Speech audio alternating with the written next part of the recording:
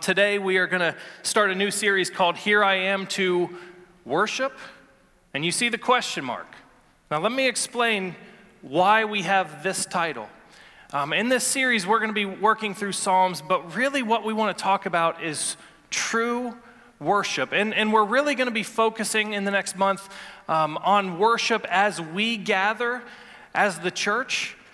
But here's the thing. Sometimes I think that we let other things get in the way of us really worshiping God. Sometimes, I'm sure you've experienced this. Honestly, I have experienced this way too many times in my life where I come into this sanctuary and my expectations and what I'm looking for, they're off. And it seems like I come into the sanctuary and I go through a worship service, but I miss what the real point is. And that's to truly worship God. And we can be focused on so many other things. And some days it seems like I come in and I leave and I think, did I really come to worship? And so over the next month, we're going to be looking at the Psalms, and I want to make sure that we are coming to worship every single week together, and that we're not missing what God has for us. There's lots of distractions, but we are here to worship God. So real quick, every one of you should have one of these in the seat in front of you. If you're in the front row, they're in the seat behind you. But on the front of this, you'll see a QR code. And over the next month, as we talk about worship, we are worshiping together as the body of Christ. And so we want you to respond in worship. There's a lot of different ways you can respond in worship. As Rick talked about, you can raise your hands. You can kneel at an altar. You can cry. You can sit and pray. You can respond in a lot of ways. But this is one way that we want to ask you to respond over the next month. So if you have a smartphone or a smart device, you can get out your camera and you can point it at this QR code and it'll pop up a little box. You click on it and it's going to bring up what's on the back of this paper. And on the back of this paper, there's 3 simple things that we want you to do in response to worship. The first is adoration. That we want to adore God, we want to praise God. So if there is something that God has done in your life or some way that you just want to praise God, I want to encourage you to scan that QR code. Or if you don't have a smart device, you can take this paper and on the back, you can write your praises to God. The second thing is transformation, that if God is working, we're going to be talking about adoration and transformation. If God is working in your heart and changing your life, we want you to tell us what God's doing. Every day during the week, the staff gets together at 10 o'clock and we pray. And we want for the next month to pray for the ways that God is changing your lives and your hearts. And the third thing is just a simple thing that says, I would like somebody to come visit or reach out to me. We want to be there with you. We want to worship together. So if you would take this out and just as we respond in worship, I want you to sing, I want you to put your hands up, I want you to pray, but let's worship together. And we want to, not just today, but every day, walk with you in this journey of worship. You can, if you write on these, you can drop them in the drop box in the back, or if you do the QR code, you'll see how to send that to us. But we want to worship together. So today, I talked about the future weeks, but today we're talking about expectation. 4 weeks of the series: expectation, adoration, transformation, and deputation. So expectation today, what we come into worship with. Listen to me, before you walk in the doors of the church, it's important that your expectations are in the right place. If your expectations are in the wrong place, you're going to end up in the wrong place. Adoration is praising God. Transformation is that as we worship, God transforms our hearts and continues to make us holy. And deputation is that our worship prepares us to go out and be holy in the world as we continue to worship Him. So today, expectation. I came across this really funny thing a few years ago. This is silly. I've got kind of silly humor, but on Facebook, you can review churches. You can go on Facebook, you can go on Google, and you can leave a review for a church. Well, 4 or 5 years ago, somebody went on to a church page. It was somebody from the church. It was one of their young adults, and they were trying to be funny. And they left this review for a church in Maysville. Listen to this review. It says, 2 stars, by the way. It says, probably the worst restaurant in Maysville. This is a church. Probably the worst restaurant in Maysville. I went on a Sunday, which apparently is their busiest time, and I waited over 40 minutes and in my seat and was never approached to have my order taken. 40 minutes, nobody came to take my order. And then they finished with the music and the motivational speaker they brought out were all right though. So I know that that's a silly thing, but this symbolizes our expectations in worship. If you were to go into a church on a Sunday expecting to be at a restaurant, you're going to feel pretty frustrated, right? And I know that we listen to that and we think, oh, that's ridiculous, but let's be honest, sometimes our expectations when we come into church on Sunday morning are not what they should be. Maybe we're expecting to hear a certain kind of music. Maybe we're expecting to hear a certain kind of preaching, or we're expecting to be treated a certain way. We have all of these expectations that we bring into the corporate worship service with us, and anything that's not focused on God is going to leave us empty. So expectations, our heart has to be right. We're looking at Psalm 84. It starts by just telling us what it is. It's for the director of music. It's according to Gittith, and it's of the sons of Korah. We're going to come back to this in a minute. It's of the sons of Korah, a psalm. So follow along with me, Psalm 84. We're going to read all 12 verses here. And I want you to hear the expectation in the psalmist's voice, in their life. It starts in verse 1. How lovely is your dwelling place, Lord Almighty. My soul yearns, even faints for the courts of the Lord. My heart and my flesh cry out for the living God. Even the sparrow has found a home, and the swallow a nest for herself, where she may have her young, a place near your altar, Lord Almighty, my King and my God. Blessed are those who dwell in your house. They are ever praising you. Blessed are those whose strength is in you, whose hearts are set on pilgrimage.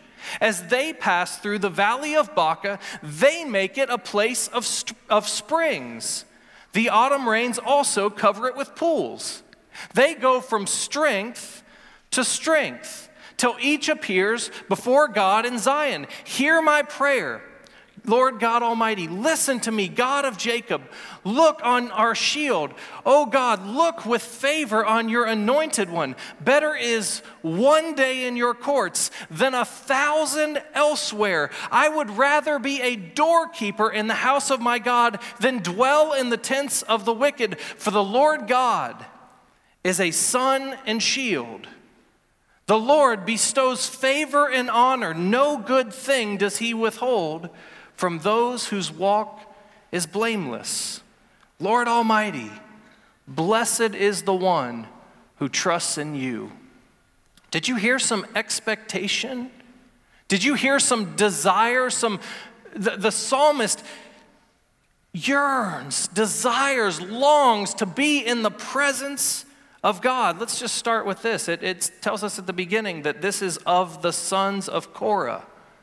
Let me tell you about the sons of Korah. See, Korah had a tough time. Korah, in the days of Moses, led a rebellion against Moses, so against God's chosen servant. Korah led a rebellion of 250 leaders and tried to go against what God was doing and ended up paying for it with his life. But his sons were spared, and so now we see the sons of Korah are coming to worship. They're desiring, they're longing to be in the presence of God. They want to worship. They were a part of the temple. Now, I share that just to make this point. I think all of us could probably say that worship in the church is not always what it's supposed to be. There are a lot of churches that when they come to worship, it's not about the living God. There are a lot of times, let's be honest, when we get our priorities wrong in worship, and entire generations can miss it, just like Korah. But I want to speak to the young people for a second. Because what I love about this is that when one group misses it, it doesn't mean that we all run away from it. It means we step into it and we serve our God. And I love that it's the sons of Korah who failed miserably that come and show us what it is to truly worship. Young people, lead the way. Lead the way. If you've seen a bad example, and I hope you haven't, lead the way for us. The sons of Korah say, we want to worship God. And so it starts there. That's the context. God's grace, God's mercy for the sons of Korah. And they just want to worship. So they start by saying, how lovely is your dwelling place, Lord Almighty. My soul yearns, even faints for the courts of the Lord. My heart and my flesh cry out for the living God. I say this all the time. But there is no better place in the world to be than right here, worshiping together right now. I don't know if you enjoy being in this room as much as I do, but sometimes during the week, I will just step into this sanctuary, and there is something amazing about this place. Let me make sure you understand. It's not just a room. And the church and the temple are not just a building. But there's something amazing about God's dwelling place. And this symbolizes to me God's dwelling place. We'll talk about that more in a minute. But the psalmist says, how lovely is your dwelling place. It's great just to be in the dwelling place. Now let me ask you a question. If there is a disconnect between what you hear in Psalm 84 and where your heart is on a regular basis, what's the disconnect? Do you ever, is this where you are? That your heart and your soul long to be in the presence of God, that you cry out because you've got to be in the presence of God? Be honest with yourself. Is that where your heart is most of the time, all the time? The psalmist says, my heart is crying out. I want to be in God's dwelling place. I think there's a disconnect for us, and let me tell you why I think there's a disconnect. Because I think there's a disconnect between our expectations and worship. I think far too often we expect to come to a worship service and hear good music and maybe sing along. I think far too often we come to a service and we expect to hear good preaching. We expect to see people and be encouraged, and you hear it all the time. People, when they talk about what's wrong with the church, they don't talk about God. They talk about the worship. They talk about the preaching. They talk about the people that aren't so nice. The problem is their expectation is found in music, preaching, people. Where's the disconnect? Let's look at it. My soul yearns, even faints for the courts of the Lord. My heart and my flesh cry out for what? For the living God. Let's just set this up really clearly. Our expectations in worship. Music is great. Worship music is great. Preaching hopefully is okay. Hopefully great. The people are hopefully really good to you and kind and Christ-like. But the number one thing you should walk into worship expecting is to meet the living God. And if you're expecting anything else, you may as well expect to be going to a restaurant. The purpose of coming together and worshiping is to meet the living God, and that's our primary focus. Every day, every week as we come together, we should focus on meeting with the living God. So that's our first expectation in worship. Right now, I just want you to take a second. There's lots of stuff going on in your life. There's lots of things going around in your head. I want you to just take a second and make sure that today the most important thing in your heart is to meet the living God.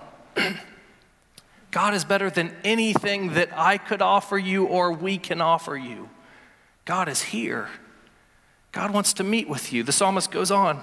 It says, blessed are those who dwell in your house. They are ever praising you. Blessed are those whose strength is in you, whose hearts are set on pilgrimage. As they pass through the valley of Baca, they make it a place of springs. The autumn rains also cover it with pools. They go from strength to strength till each appears before God in Zion. Blessed are those who dwell in the house of the Lord. When I was in Tennessee, my dad was the pastor of Grace Church of the Nazarene, and there were 17 acres of land, and the church was on it, and the house was on it that we lived in. And I had this incredible blessing to actually live at the church. And so every night I would go over there and play basketball, and I wasn't necessarily going over there to pray or to meet with God. I would go over to shoot baskets. But you know what happened more often than not? God would show up. And stuff I was struggling with, God would speak to me. And I can't tell you how many times I put a basketball down and met with the living God. I cleaned the church for a while. I took pride in, if you remember, Deb, we had carpet up on the platform, and when you vacuumed it, how many of you like to make the V in the carpet when you vacuum? How many of you vacuum? We have robots for that now, don't we? I used to pride myself on making the platform look really good. I would go through the church and I would clean it at night, but you know what? How many times did God show up and interrupt my cleaning? Blessed are those that live in the dwelling place of God, but let me reframe this for you, because it's not about living at the church. It's not about being in the physical church. We are the dwelling place of God. And God can show up whether it's here, whether it's vacuuming, whether it's playing basketball, whether it's in the church building, or whether you're in your car. God shows up to me more when I'm in my car than anywhere else and interrupts. Blessed are those who dwell in your house. They are ever praising you. Blessed are those whose strength is in you, whose hearts are set on pilgrimage. Let's talk about, we don't use the word pilgrimage much. Blessed are those whose strength is found in you. Blessed are those who are on a pilgrimage. Two things. Number one, our strength can come from a lot of different places. We can find our strength from what other people think of us. We can find our strength from our success. We can find it from money. We can find it from talent. There are all these places that you can find strength from. I want you to know that if you find your strength in your life in those places, you're going to end up bankrupt. Blessed are those who find strength in God, whose hearts are set on pilgrimage. Number two, we are all on a pilgrimage. You may not know it, but you are on a journey towards something. Maybe your journey is to achieve something. Maybe your journey is to become a certain thing. Maybe it's to have a certain thing. But we are all on a journey. And what the psalmist says is, blessed are those whose strength is found in God and who are on a pilgrimage to be the people of God, to be holy. We're all on a journey somewhere. Blessed are those whose journey leads them to Christ. That their very intentions, this is a pilgrimage, their very intentions are to go and to worship and to be the holy people of God. Blessed are those. When our hearts are set on Christ, we will live in strength no matter the circumstances. Let me show you how this works in the text. It says they go from strength to strength. Now let me tell you, if your focus, if your strength is found in career, this is what's going to happen to you. You're going to have a roller coaster experience where you're going to have good days and you're going to be on top of the world, and you're going to have bad days and you're going to struggle more than you can ever imagine. If your focus is on anything other than Christ, this is going to be your experience. But it says right here, blessed are those whose strength is found in God. Blessed are those who are on a pilgrimage to God, to holiness, because they go from strength to strength.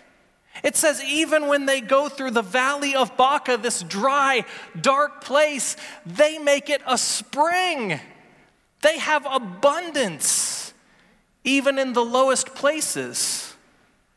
If you set your heart on Christ, if you are on a pilgrimage to be who He called and created you to be, you're going to go from strength to strength. You're going to walk in strength. Let me tell you how this works in my life. Let me confess to you for a second. I confessed to the staff this last week. You may have noticed I was gone last week. The preaching was a lot better. The guy was a lot better looking. His hair was nice and slick, right? And I was gone last week. Rick, go ahead and say amen. All right, there we go. I was gone last week, and I went on a baseball/fantasy football. I know I'm really cool. I still do fantasy football drafts.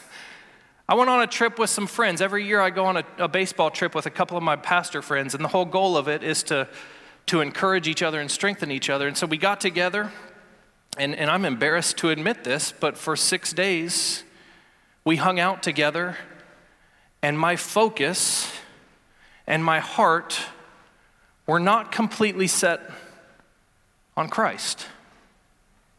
And for 6 days, it was like, hey, I don't have to preach. Hey, I'm just going to disconnect. And I'm not saying I didn't pray, and I'm not saying I didn't read God's word, but for 6 days, I can tell you honestly, I was not finding my strength in Christ.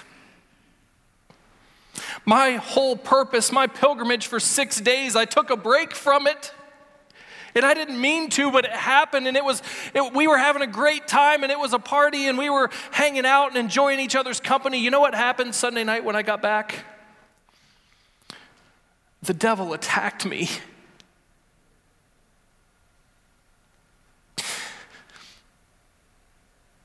And I sat in my room, and I said, Megan, I just don't feel good enough. What am I doing? I just don't have it. See, if our strength is found in our talent,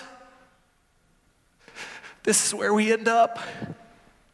For 6 days, I got my focus off, and I ended up here. Listen, if you keep your focus on Christ, you know what happened Sunday night? After I confessed these things to Megan, I went downstairs and I started praying. And God filled me with strength. God reminded me that I don't need to be anybody else. I need to be myself. And that it's not about me and my talent or what I can achieve. It's about His work in me. You don't have to go through this. If you set your heart on Christ, if you're on a pilgrimage for Christ, if you come to worship expecting to meet the living God, you're going to go from strength to strength no matter what valleys you have to walk through. God is good. God has more than enough strength to keep you here. God's supply of strength will never run out. Test Him. It'll never run out. Keep your focus. I promise, as long as your focus is on Christ, even in the difficult times of life, you'll be living in strength. God's strength will never run out. So our focus needs to be completely on meeting the living God. We need to find our strength and our hope. We need to set our hearts on worshiping God. Verse 10, better is one day in your courts than 1,000 elsewhere. I would rather be a doorkeeper in the house of my God than dwell in the tents of the wicked. The psalmist here says, I would take any position in God's house over wealth and riches apart from God. Charles Spurgeon says, God's worst is better than the devil's best. There's a lot of things in our world that make you think that they're better. There is nothing better than God. And listen, saying God's worst sounds weird because God doesn't have anything bad for us. But even just being a doorkeeper, even any place you can be in the presence of God is better than anything else in the world. Anything you can achieve, anything you can have, God's worst is better than the devil's best. But I got some good news for you today. We aren't just doorkeepers. The psalmist says, I would rather be a doorkeeper in the house of God than live in wealth and live among the tents of the wicked. Here's the good news. We aren't asked to be doorkeepers. We are the temple of God. Listen to what God's word says. 1 Corinthians 3:16 says, you are a temple and God's Spirit dwells in you. 1 Peter 2:5 says, we are living stones being built into a spiritual house of God. We're not just the doorkeepers. We are the image bearers. We are the holy temple of God. We can live in his strength. We can live in his power. Verse 11, for the Lord God is a sun and shield. The Lord bestows favor and honor. No good thing does he withhold from those whose walk is blameless. Lord Almighty, blessed is the one who trusts in you. Why would the psalmist rather be a doorkeeper? Why does the psalmist cry out and yearn for the presence of God? Why does the psalmist have his heart set on God? Because of who God is. Listen to who God is in Psalm 84 alone. Verse 1, you are the Lord Almighty, the Lord of hosts. You know what that means? That means the God that we came to worship today created everything. That means the God that we came to worship today is over everything. Any sickness, any pandemics, any doubt, any pain, any hatred, God is over it. God commands the heavenly armies. He's over it all. That's who we're here to worship. Number 2. In verse 2, he is the living God. We're not here to worship a God of long ago. We're not here to worship a religion of long ago. We're here to worship a God that is with us, continues to work and move, is living today. Verse 3, my King, my God. Our God is not impersonal, not separated from us. Our God loves us, sent his son to be one of us so that we could be in relationship with him. We don't come to worship somebody else's God. We come to worship my God, my King, the God of Jacob. This means the faithfulness of God, the same God that's been faithful all since the beginning of time. Jacob was long ago. Yes, God is the living God, but it's the same living God that's been faithful all along. 5, our sun and shield. It says here, better is one day in your courts than 1,000 elsewhere. I would rather be a doorkeeper in the house of my God than dwell in the tents of the wicked. For the Lord God is a sun and shield. It's not just about worshiping God because he's great, he is, but God is our sun and shield. God wants to give us life and energy and love. God wants to give us life. Our shield, if you're going through the valley of Baca, if you're struggling, God is your shield. That's why you go from strength to strength. He's our sun and our shield. And 6, God is the giver of blessing. No good thing does he withhold from those whose walk is blameless. The Lord Almighty, blessed is the one who trusts in you. We come to worship the living God, to meet with the living God. And it's not a one-way thing. God wants to bless us and fill us with his strength. So the question I have for you today is, where are your expectations? We're going to have the worship team come up, and I got up early today with the intent purpose of we are going to continue to worship together in song. But listen to me. I don't want your expectations for the rest of this service or the rest of this day or the rest of this week to be based on the songs we sing or how the sound is or any of those other things. This is what I want you to do. I want you to take some time and I want to pray with you, and I want you to focus yourself completely on one thing, and that's meeting the living God. You can respond in a lot of different ways. We want you to praise God. We want you to share that with us. Write it down. Scan the QR code. We want you to share what God's doing in your heart. But more than anything else, I want you to meet the living God. Because if it's about my preaching, that's what it is. If it's about our music, that's what it is. If it's about the living God, God never fails us. We sang it earlier. God is always faithful, and God is with us, ready to bless us, ready to strengthen us. Father, I pray that each and every one of us would tune out any distractions right now. I pray that as we worship you and singing, I pray that you would meet with each and every one of us. And I pray more than anything else that when we walk out of this sanctuary, we would walk out knowing that we've met the living God. Love you, Lord. Thank you for who you are, and I want to worship you with all my heart, to know you and experience you today. In Jesus' name, amen. Would you stand?